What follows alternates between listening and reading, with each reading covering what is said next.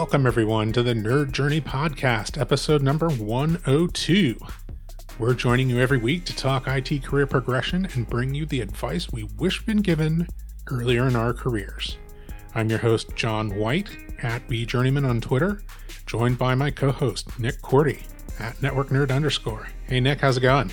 I'm doing great, John. We are both pre-sales technical engineers with backgrounds in IT operations.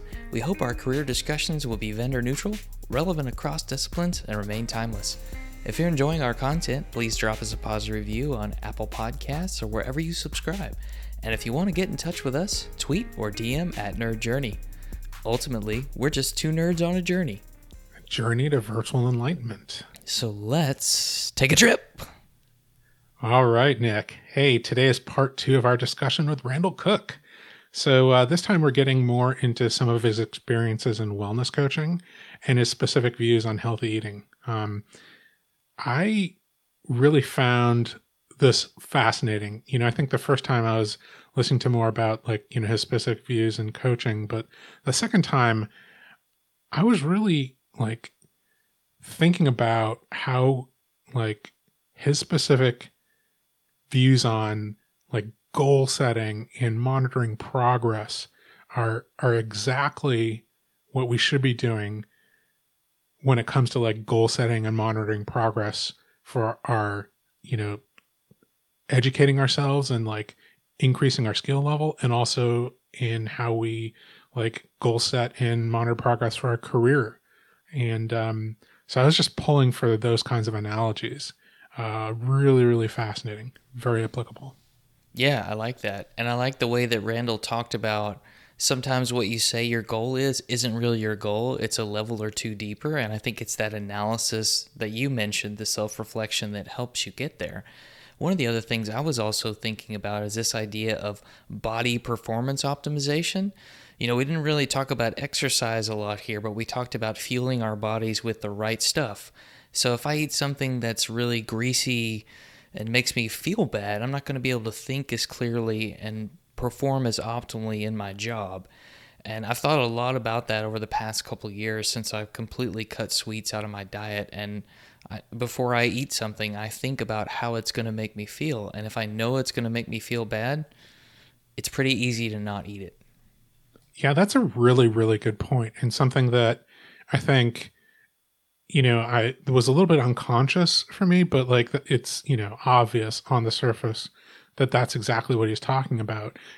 When you have things that post-lunch lull, or, that first meeting, after everybody's eaten breakfast and, they're a little bit, more chipper because they've just had their coffee, all of those things, you think to yourself, what if I could do something to affect that, to kind of have a high level attention and high level energy, throughout the day, just feel your body differently to optimize your performance, optimize your learning, optimize your attention. So, all of that was really good too.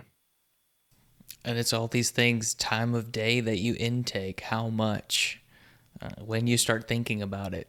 It's just fascinating. Yeah, really interesting.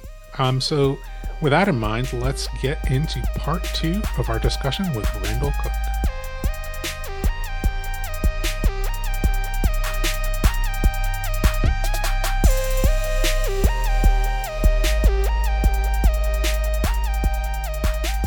Maybe we could talk a little bit about some of the things that you've learned and that you teach now as part of your practice. I think we started to touch on it, hydration, humidity, but I feel like there's a whole host of things that people are missing out on when they are, working from an office or working from home, but, maybe even doubly so when working from home, because, you just kind of have that, oh, well, I'm at home and I want to relax, and there's no transition, from home to work and work to home. So we don't really have anything there. Actually, why don't you just make sure and level set with everybody and just say what the depth of a holistic wellness coach entails? Because I'm not sure that everybody listening is going to know. All right. So Um, Part of it depends on how much the person wants to do, is because I can't help somebody beyond what they want to do. I and that's why I'm a coach and not I don't treat people. I coach people. You know, you go to a doctor, you get pills, you're being treated. It's happening to you. What I do is I help people help themselves. I teach them what they need to do to take care of themselves, really. But it goes, it starts with getting clear on what you really want out of this. So many people want to lose 10 pounds. Well, 10 pounds is a goal, but it's not the destination. Usually there's something behind the 10 pounds they want. And the deal is you get trapped in looking at losing that weight. And if that's your focus, then you're just going to look at ways to reach that goal, even if that method is going to hurt what you actually want out of it. Because the truth is, your goals should always point towards your vision. Should always lead you to the life you want. But when you stay focused on the goal, you get off course a lot of the time. It makes, for me anyway, it's like you get obsessed with this goal and reaching this goal, and you forget why you're even going after the goal. So the first part is getting clear on what you're really wanting out of this, um, and then Well, I think just that clarity is important, right? I mean, for example, I mean, you talk about, the weight, it's like, well, if I want to lose 10 or 15 pounds, like, why do you want to lose 10 or 15 pounds? Just like, because that's the actual real reason that you need to address. I mean, I don't remember who told me this. It was like, like a human leg might weigh 10 or 15 pounds. So if you wanted to lose that weight, would chopping off one of your legs like accomplish your goal? It's like, oh no, that compromises my mobility. Plus, like, what I really wanted was to like look better in a specific shirt or outfit. It's like, oh, okay, well now we're like kind of uncovering what it is that you really wanted. So, like making that the goal instead of the metric, that you picked to represent that goal. Like that makes sense to me. right, exactly. That's a perfect illustration. And then from there, we what I do is I have some very detailed questionnaires that go into like the symptoms you're having, like to evaluate how all the different parts of your body are functioning. Um, Whether you real and it's so in depth, and it's actually like prompted questions, so you don't have to say, well, I don't like the way this happens, and I don't like the way this happens. It's like, okay, how is this? Is it this, or this? You know, how often do you go to the, how often do you poop? Is it this? Is it, every day? Is it, multiple times a day? Is it once a week? Um, because you can't depend on, because especially when you're trying to assess somebody, you can't depend on their level of understanding. Because, like I said, I had a lot of clues that I wasn't well, but I didn't understand them. So if you'd asked me, I'd say, yeah, I'm pretty healthy. I started, by the end of college, I had a few blood sugar issues, but no, nothing really unexpected based on my family history. Um, but so the assessment kind of takes that out of it, and then I've got a different one that's kind of simpler. That's just like different habits you have, like how often do you buy your food? Because if you only shop like once a month, that can be really great for the budget. But like produce actually loses its nutrient value as it sits in your fridge. So the fresher really is the better then, and the less often you buy, the more you're relying on packaged products. And um, that one, I like that one as a teaching tool, really, because it as you do it, it shows you the scores for each answer, so you can kind of see what the better answer is, and then if you care about it, you can come back and ask me why. Um, and so, but once we do the assessment, then together I go over it with you, and together we come up with one or two things that you want to change. No more than three. Um, I read a quote in a book, and I just ran across it today, but it was basically the wise man uh, fears to move forward or to learn something new until he has learned how to do what he just learned. Is like instead of amassing all this knowledge before putting it into practice, it's, oh, I learned something new. I need to actually learn it through doing now. And so and that's with everything. It's that way, and especially when you're trying to make changes to your life, to your habits, it gets overwhelming really quick. Yeah, I can imagine. Like, and plus, if you get a benefit, you don't know which change really brought along that benefit, right? It's like, oh, I'm going to drink more water, and I'm going to eat less red meat, and I'm going to cut out, crackers from my diet. It's like, oh wow, I feel really better. Well, maybe, was it the crackers, or was it the red meat, or was it the water? I mean, what, or was it all three of those things combined? And can you maintain like all three changes, right? Right.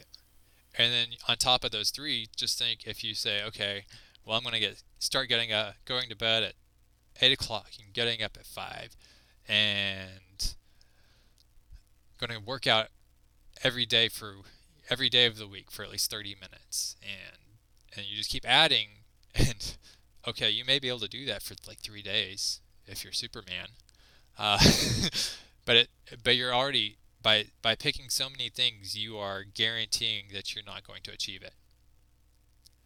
And most likely, at least one of those is going to hit a trigger for you that you may or may not know about. And from my own experience of food is a big trigger. um, and there's no good or bad about it. It's very emotional for everybody. I had one of my instructors was he'll say, he wakes up thinking about making coffee. And it's actually not just the coffee itself, but he grew up with in a Cuban family, and every Saturday they would sit down, the parents and the kids, and have coffee together. So when he has coffee, he's remembering that. Well, food is so primal, and then scents and sounds are like those kind of shortcuts into the primal part of the brain, right? Like just so Right. strongly associative. So, sense memory is really, really powerful. So, I mean, whenever I smell Earl Grey, like it like shocks me right back, almost exactly the same way that you talked about to when I was a kid and, you know, um, smelling my mother making tea in the morning. So it's that hits home pretty hard. Yeah, food is primal. Right. And like my wife's family, her dad has had a lot of health problems, and so they've tried different eating methods over the years. And so that brings its own set of associations. Um, and it can get very complicated very fast. For some people, turkey may remind them of the fights at the Thanksgiving dinner table. But other people, it's nostalgic and makes them think about family and home. So each person is different, and if they're not willing to even acknowledge the associations, then they're not going to ever successfully change their eating habits. That's so interesting because I remember it's been a year or more ago. On my birthday, my grandmother would make me this massive, gooey chocolate chip cookie cake. And actually, a Texas cow chip, to be specific. Oatmeal, cornflakes, chocolate chip. Fantastic, right? So I don't feel like I ate a lot that particular night, but man, I puked my guts out after this, and I haven't wanted to eat anything sweet since. Just, no, I'm done. I'm finished with sweets. The Yeah, attachment is there, and I'm against it. yeah, that's rough. Yeah, I know. I've especially my mom's friends have talked about when they were pregnant. Like they would. I remember one friend smelled pork chops cooking when she was pregnant with one of her children, and just made her sick. And she hadn't had one since then, and that child was a teenager, I believe.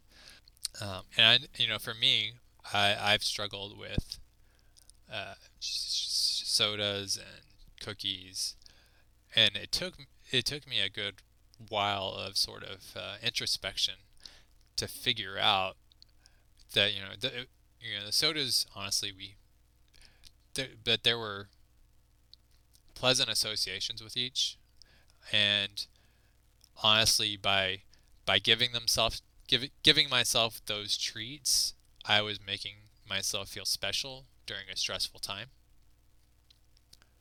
Um, and then you couple that with just the natural high you get from sugar and its addictive quality. It makes it really hard. Sure, food as like self-medication is a big deal too, right? Right. Yeah. Honestly, one of the startling things for me was I was listening to a podcast one day, and it was talking about PTSD for veterans. I believe this is a podcast, and they actually did a study because some treatments, like the medical treatments they do with prescription meds and all that, were successful for some people and not successful at all for others. And one of the factors for that was the use of or excessive use of energy drinks like Monsters. The combination of sugar and caffeine, actually just that alone puts your system into a stress state. And so basically by, drinking 3 Monsters in a day, you're undoing any stress relaxation the medicine was doing. Human body, so complex. So how can we make better choices throughout our day, Randall, as we, whether I'm working from home and I'm going from conference call to conference call to conference call, and or I'm someone who has to drive around and I just have time to go through a drive-through. What are some ways that I can do a little bit better with my choices? So for me, one of the biggest helps was realizing that my food choices are not right or wrong. It's not wrong for me to eat a cookie. It's not wrong for me to eat a donut. But is this going to help me achieve the goal I want? Is this going to help or hinder the life I'm trying to get? That was a big game changer for me. Because you can even get trapped in a cycle where you eat something that you know you shouldn't, so you feel the remorse. It becomes a habit to feel that way. So you unconsciously seek opportunities to make yourself feel bad. It sounds insane, but there it is. So you get clear. You get clear on what you want out of your life, and then you need to start becoming aware of what food will do to you.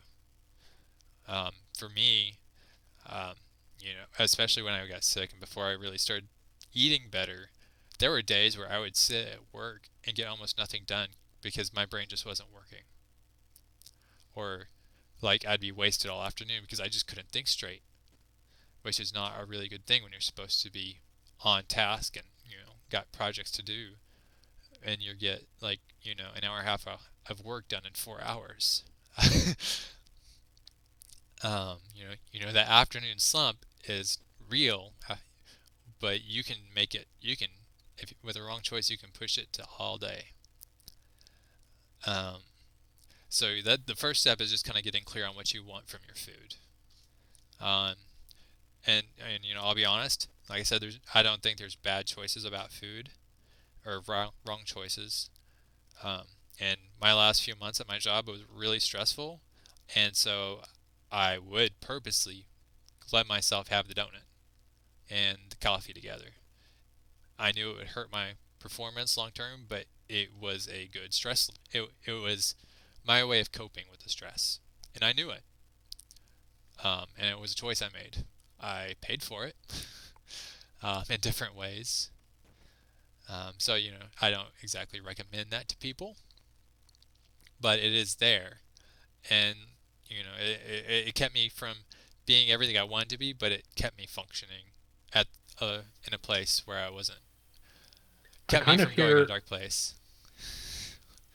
Yeah, I totally understand that, but I think maybe one of the things that I'm hearing from you is like making it a conscious choice instead of an unconscious one, where you consider it, you understand the choice that you're making, and you actually make a choice instead of just going on autopilot and kind of like unconsciously grabbing this and that and and not making any choices, just drifting into, things that are harmful for your Right, goals. right. You hit that on the nail. That was very well said. Um, and so once you're clear on what you want your food to do for you, like you want it to maximize your performance and keep your energy up, then you have to actually start being aware of what each food does to you. Because there's millions of chemical reactions happening in your body every second, and the exact mixture is unique to you. And so you have to learn what works for you. Um, and so the best way to do that is you keep a food journal. It's not just keeping track of what you eat, but it's keeping track of what you eat, when you eat, what you drink, when you drink it, and how you feel through the day. Like if you start having an energy slump, you write that down with a time, or and because it comes with other health issues. If you start if your head starts itching, you'd write that down. If you start getting a nagging cough, just things like that, and then you can start seeing patterns. You need data before you can make judgment. Um, and for when someone starts with me, I have a 10-day diet log they're supposed to fill out, and so it's got all of that.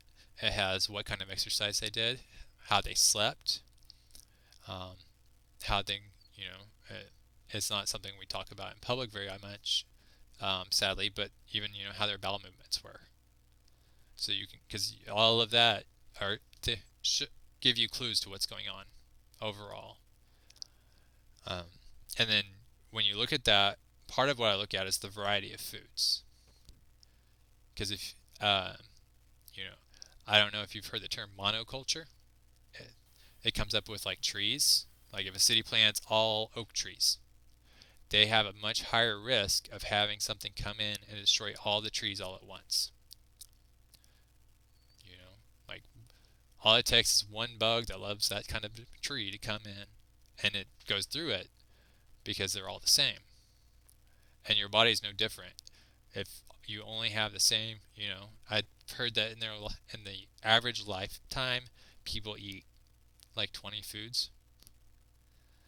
I've heard that the average person only eats about 10 different foods on a regular basis, which is not very much when you consider meats, vegetables, and starches and all that. 10 foods, you have pork, chicken, and beef. That's 3 foods right there. So you add in eggs. That's 4. Green, and then so that's like 5 different vegetables. And I know, I mean, just for my own example, the only vegetables I really liked growing up were corn and green beans. It's not much variety. But those are two vegetables that people eat with butter. So And bacon, that's the true. green beans, yeah. Yeah. So, and so you want to make sure you are getting a variety. And also, even if you're not, and you can see a pattern as it emerges, and you can start playing with it. Okay, so like if I have this problem, okay, well, let's try eating a little differently. I actually ended up having to go to a holistic doctor who did some testing, and she identified 5 foods that were causing me problems. And I'm going to tell them to you so you can understand how hard this was for me. It was egg yolks, specifically the yolks. Crazy, I know, but it's true. There were beans. There was casein, which is a milk protein, so that cut out pretty much all dairy except like butter, because that's mostly fat. Um, let's see, and then gluten, which is wheat. That's the one pretty much every holistic person will tell you to avoid. Uh, I won't tell you it's bad, but I can tell you that it's overused and can cause some serious problems. And then the last one, which is the kicker, is it's called solanine. It's a compound found in nightshades. Nightshades are tomatoes, potatoes, chili peppers, bell peppers, paprika, eggplant. Alright, so I was told in January of 2018 that I needed to avoid those 5 foods if I wanted to actually get better. It's really hard to find food that doesn't have one of those 5 in it. You know, you think about places that seem somewhat healthier, like Chipotle, because, you know, everything there is pretty clean and you get to pick what's in it. They have one meat that doesn't have pepper in it. I could have lettuce, rice, and their pork. And yeah, that was it. You can't actually ask specially for just avocado instead of guac because the guac has peppers in it and tomatoes. It was a very bland meal. And so it was quite the struggle for me, causing me a lot of mental anguish trying to find things to eat, especially eating out. Almost, or sometimes to the point where I just didn't care anymore. Like I didn't care what I ate because I didn't at that, you know, I'd waited so long to try and make a choice that I no longer had the mental reserves to figure out what I could eat that would meet that. Thankfully, my wife is a very good person and would help me through those times and would try do her best to keep me on the diet. I'm curious, once you were able to avoid those consistently despite the difficulty, could you feel a real difference without those foods, and then maybe a noticeable difference when you consume them again? Yes. So I honestly, to a large degree, I still avoid those foods. I found I eat eggs for breakfast, but I have to cook them a certain way. I have to do them over easy. If the yolk is completely cooked, it doesn't digest right. So as long as it's still runny, it's all good. I don't eat very many tomatoes. They just don't sit well. Um, I don't have a lot of beans. I don't really try to avoid them. I just don't eat them as a side very often. I eat hardly any cheese. That's really my kryptonite, which is really hard when you go and you're trying to look for something healthier and you're like, well, a salad is pretty clean. If you go look at the fast food salads, almost every one of them has that cheese on it. Blue cheese is the worst for me. Our office was above a Potbelly's, and they have some pretty good food, and I would go and get their salad, and it would have blue cheese on it. Every time. I eventually found they had like a pick two, you could do a soup and a salad, and I get like their enchilada soup, which wasn't, completely clean, but at this point it's sort of maintenance, and then I would get their salad with no cheese, and that would be just fine. So I don't eat much cheese. I've never been a big cheese lover though, so it was pretty easy for me. It's funny, but like my wife loves cheese. Like I don't think she's ever said anything was too cheesy. But for me, there were often, all through my life, there's often been things that like that's too much cheese. I just don't like that. So getting rid of cheese was easier for me. Were those things like specific to you and your body, or are they, do you feel like in general, like they each have like specific effects on people? I guess what I'm asking is, should we all be avoiding those things, or was that just you who should be avoiding those things? It's a little bit of both. It was very specific to me. Um, your mileage definitely does vary. But especially dairy in the U.S., like if you go get a gallon of milk, it is pasteurized and homogenized. So when it's pasteurized, they kill off all the enzymes that would help you digest it.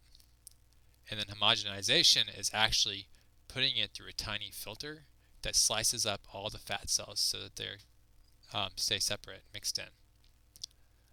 So it's not at all the natural state.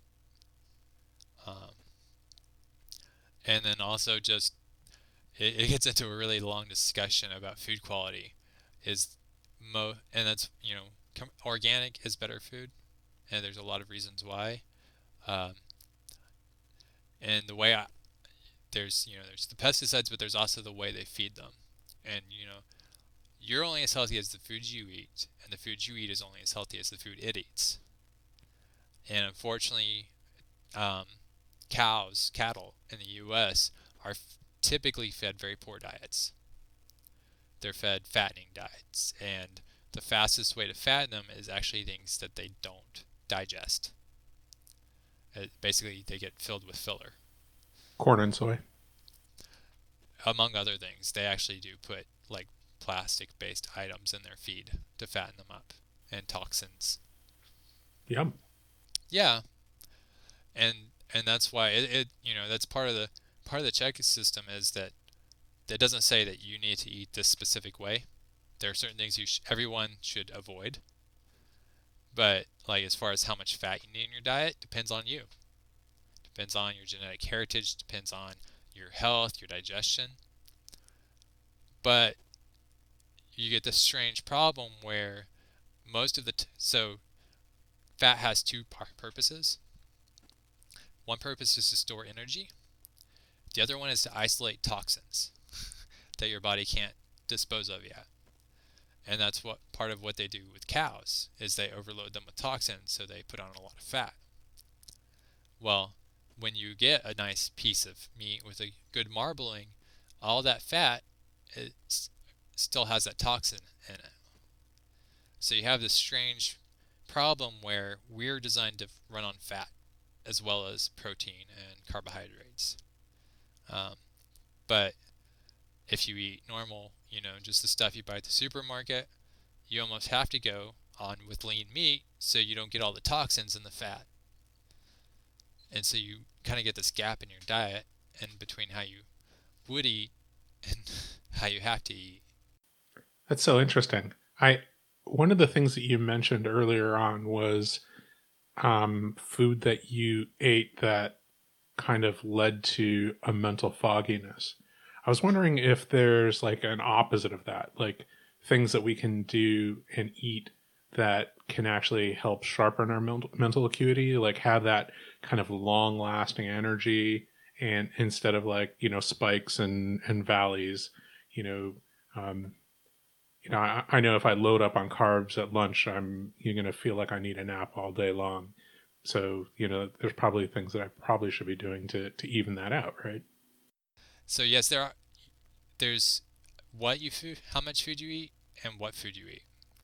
So when you eat too much food, your body has to devote more resources to digesting it.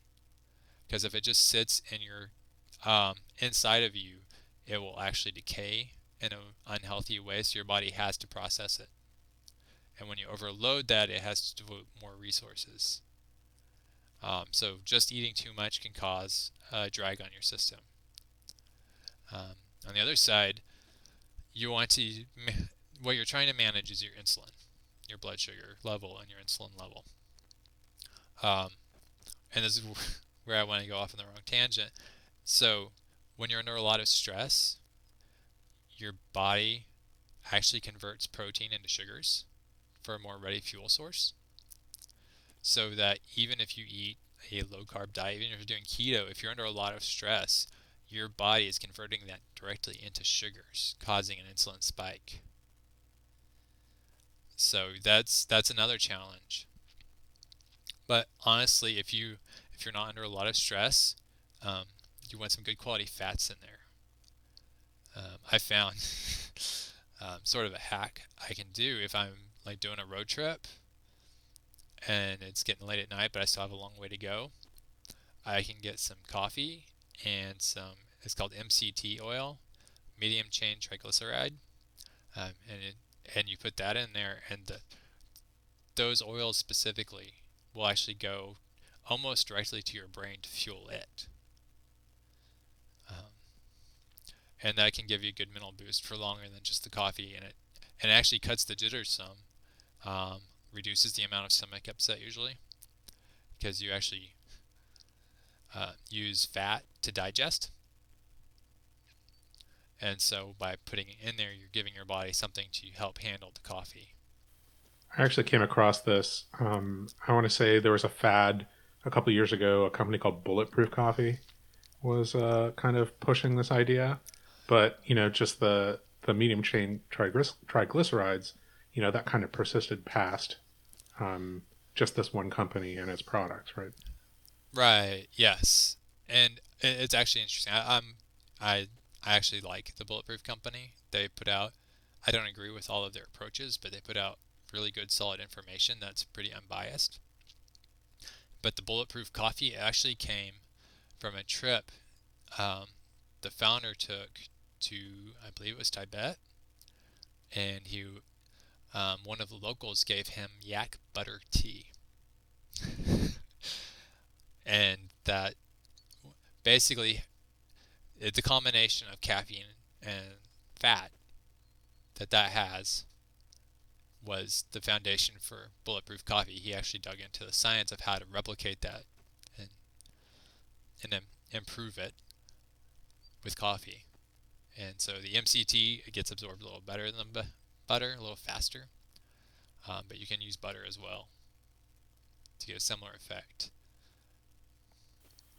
Well, that's a cool little hack, but it sounds like, um, there's no shortcuts, right? Like you probably, in the medium to long term, probably need to do the food log and then actually examine how things affect your body individually. Yeah, absolutely.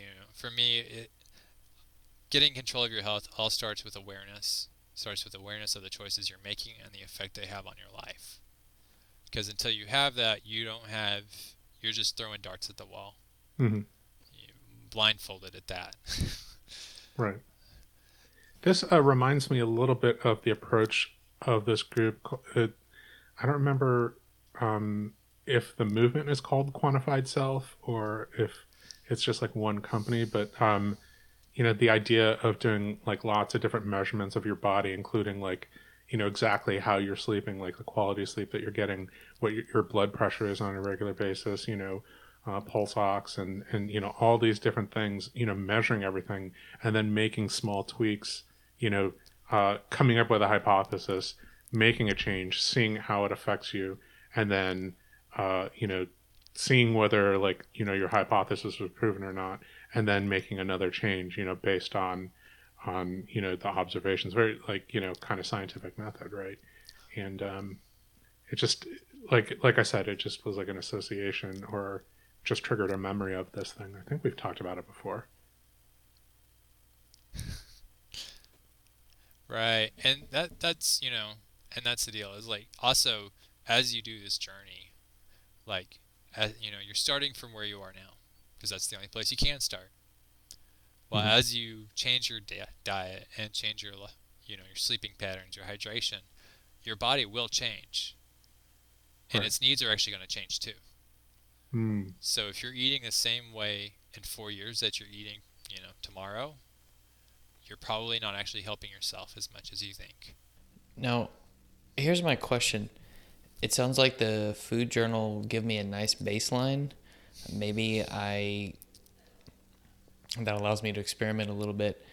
Are there ways to go about doing this without seeking professional help? I'm not saying that's bad, but can I do it on my own with enough education? Absolutely. That's I did go see that holistic doctor, but and this is I I valued what she gave me, but she never empowered me to take control of my own health. It was very much a dependent relationship on her.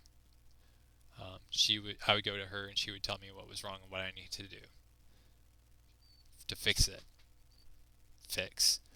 But she never tried to give me the tools to navigate it myself. And that's why I'm a coach, is I'm not here to hold your hand for the rest of your life. My goal is to give people the tools they need to take control of their lives, so they don't need me. And you can do it on your own. Um, it's a lot of work.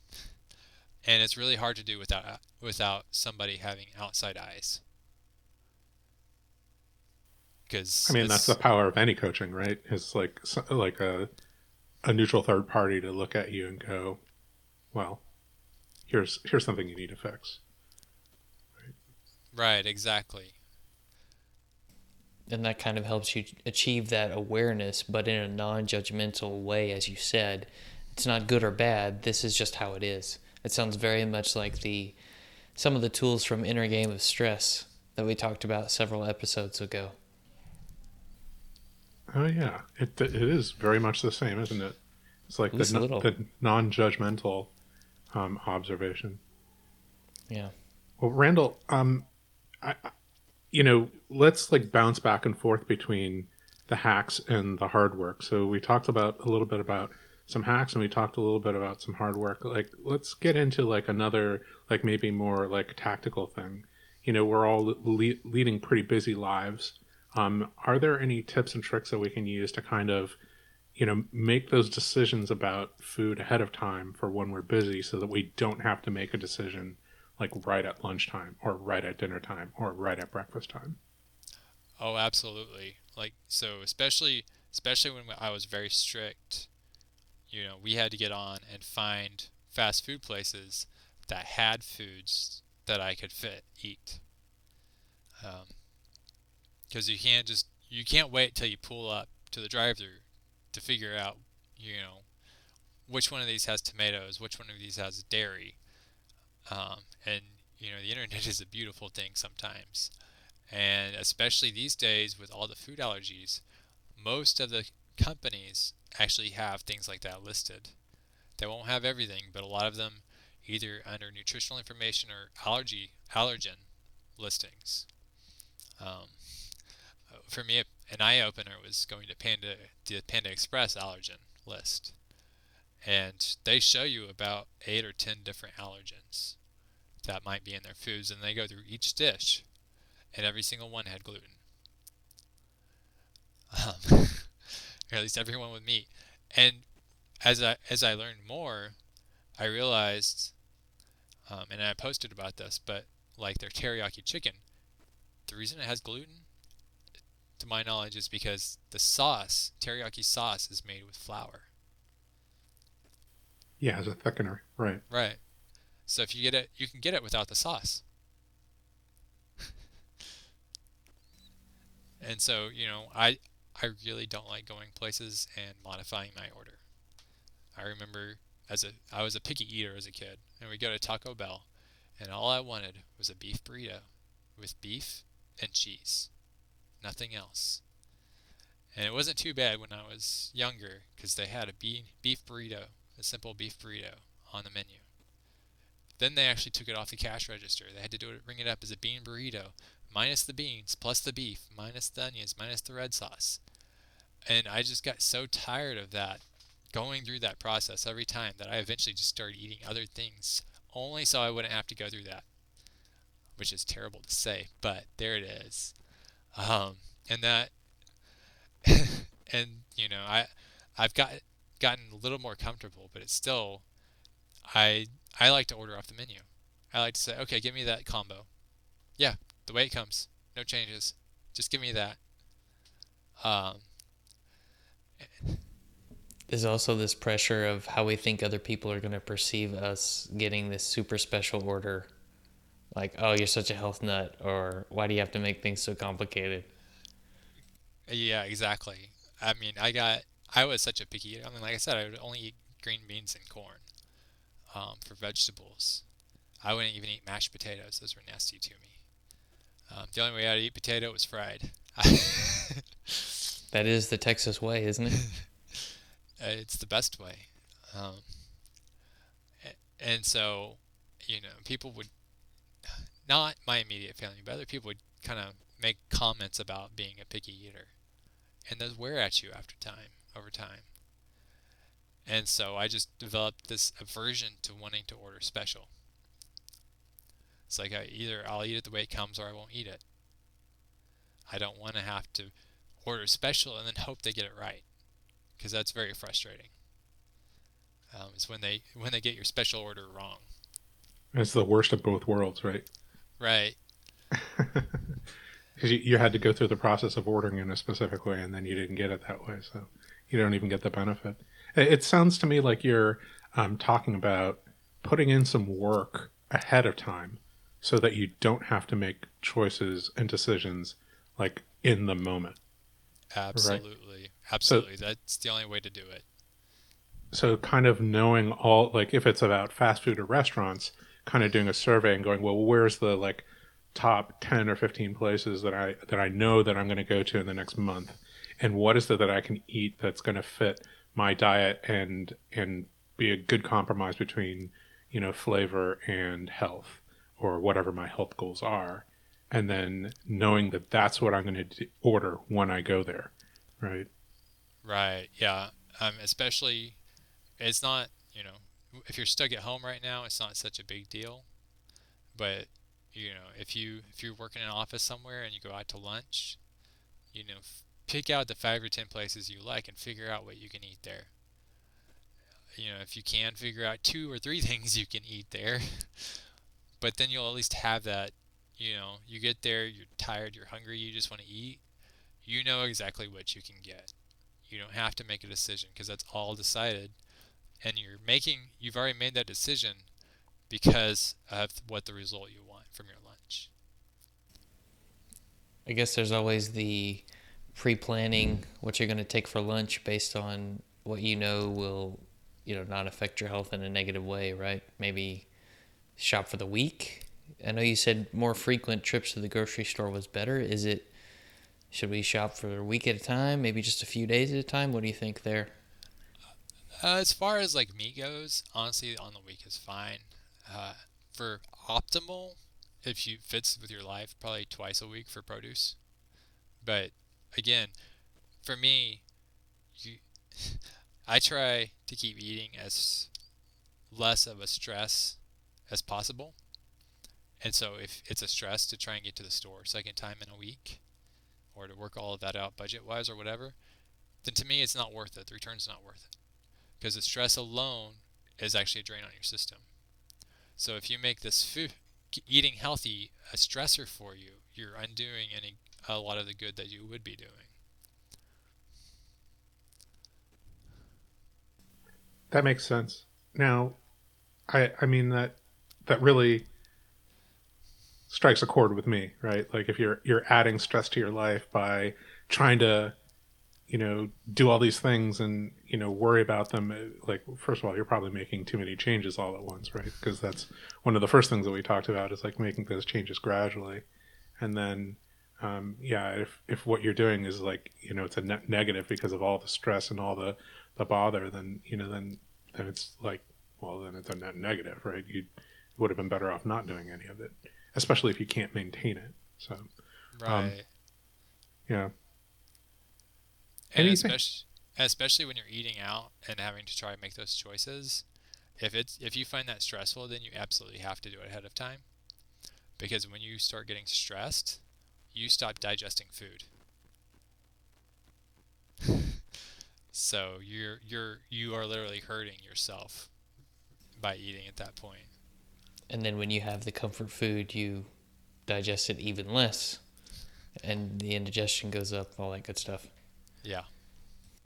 I really like the observations that you're making about the way that, our emotional state and mental state can affect the way that we are processing the food, right? So you can eat eat all the right things, but if you're not in the right mental state or not the right health state, like that doesn't actually help, right? You can undo all that with excessive stress.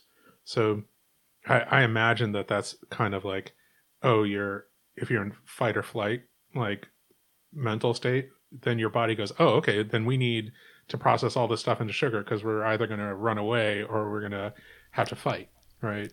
Exactly. So putting ourselves, like doing the things that we need to do to de-stress our lives, is an important part of having or achieving our health goals, because not changing that one thing can maybe undo a bunch of the other stuff. Right. Yeah. One of the things my instructors have stressed about eating is like don't watch something stressful that you know is going to be stressing you out while you eat. So don't watch the news while you eat because pretty much I mean that's what it's designed to do is it's designed to get you upset about something, agitated, either angry or you're going to be sad. Just it's trying to pull your emotions, and that's going to mess up your ability to digest your food, which is and then also you don't want to watch something too exciting like a Jason Bourne movie or The Walking Dead because that also is much more enjoyable, but still a very high adrenaline response, which again, fight or flight. You're there, you're ready to fight with them. You're all amped up, and so you're going to seriously hamper the digestion of your food. Is it better to not be in front of a screen while you're eating? Like take time away from the desk and just sit down and not look at a screen, maybe listen to something, read a book, I don't know. It definitely is, and one of the really I find the whole all of it really interesting. So I try not to say it. One of the really interesting things, but I say it a lot because I do find it really interesting, is that digestion actually starts in the brain. It actually starts with the acknowledgement, mental acknowledgement that you're about to take in food to feed your body. So when you do it distracted, if you're busy watching something or reading something or working on something, we've probably each had the experience where you just didn't really taste your food, right? Well, your body is not actually receiving it properly at that point. You're not producing all the enzymes to digest it. So the more focused you can be with your eating, the better it works out.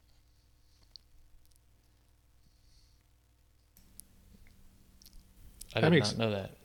Yeah, that makes a lot of sense to me. Like you're paying attention to your eating, then like that's just better for how you're processing the food. Yeah.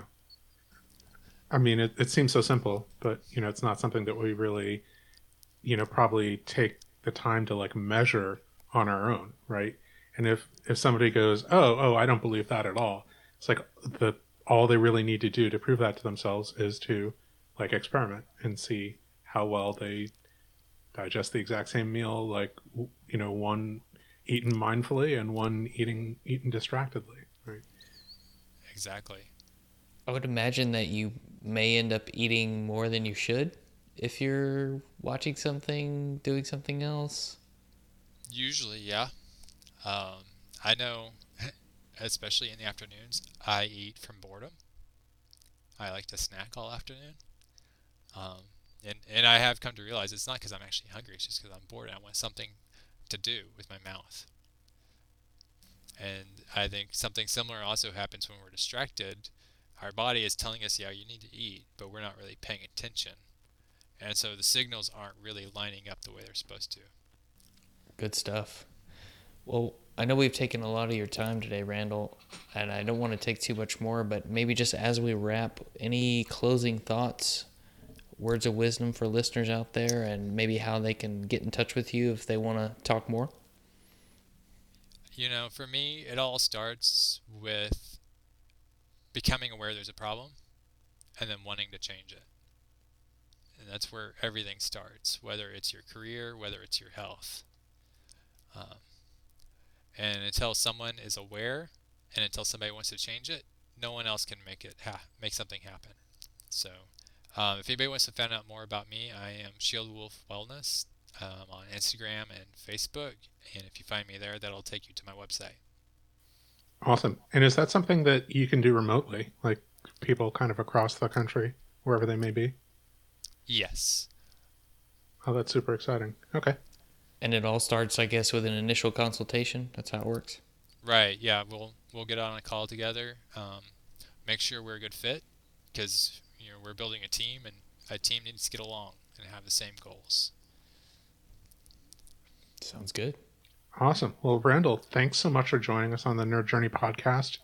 And we'll definitely include links in the show notes to people who want to look you up and links to some of the resources that you mentioned over time. So thanks a lot for stopping by. Well, thank you, Nick and John. It's been fun. Yeah, for sure. Lots of fun. Take care.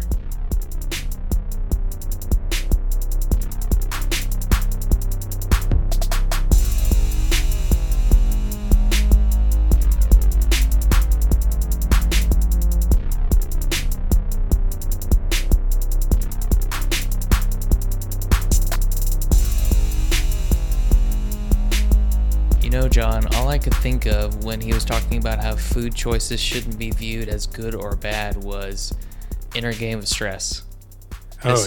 This non-judgmental awareness, not classifying as good or bad, but what is. Right. Yeah, that choice that was made, whatever has happened, without judgment, and then moving forward, based on like the facts of the outcome, right? Not saying, hey, I'm a terrible person. And like making that connection like during the episode and then listening back to it, just kind of reinforcing that, really, really makes a lot of sense. The thing that I took away, the second time that kind of picked out was the food log, right? If you're trying to like improve something, you kind of have to collect data, right? So it just reminds me of something that I've been doing recently. I've been kind of working through the book Learning Python the Hard Way. And one of the things that the book author has you do is kind of just do something, every day on that book. So like I've been just kind of keeping like a log of all my experiences, and observations as I work my way through the book and its exercises.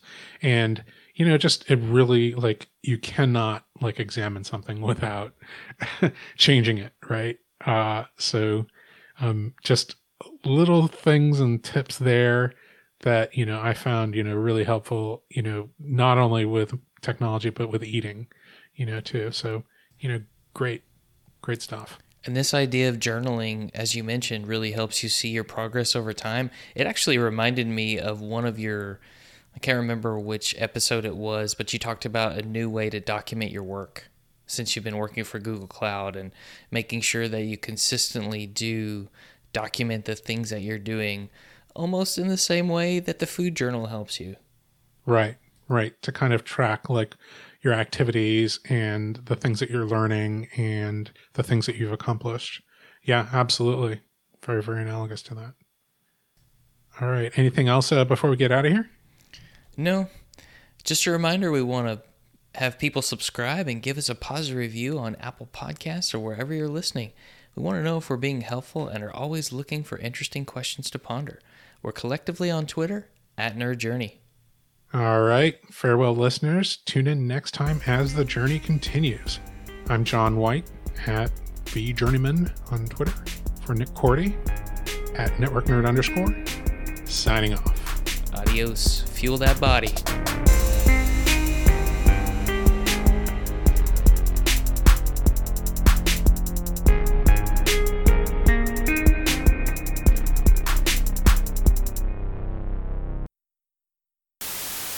Joined by my co-host, Nick Cordy @NetworkNerd_. Hey, Nick, how's it going?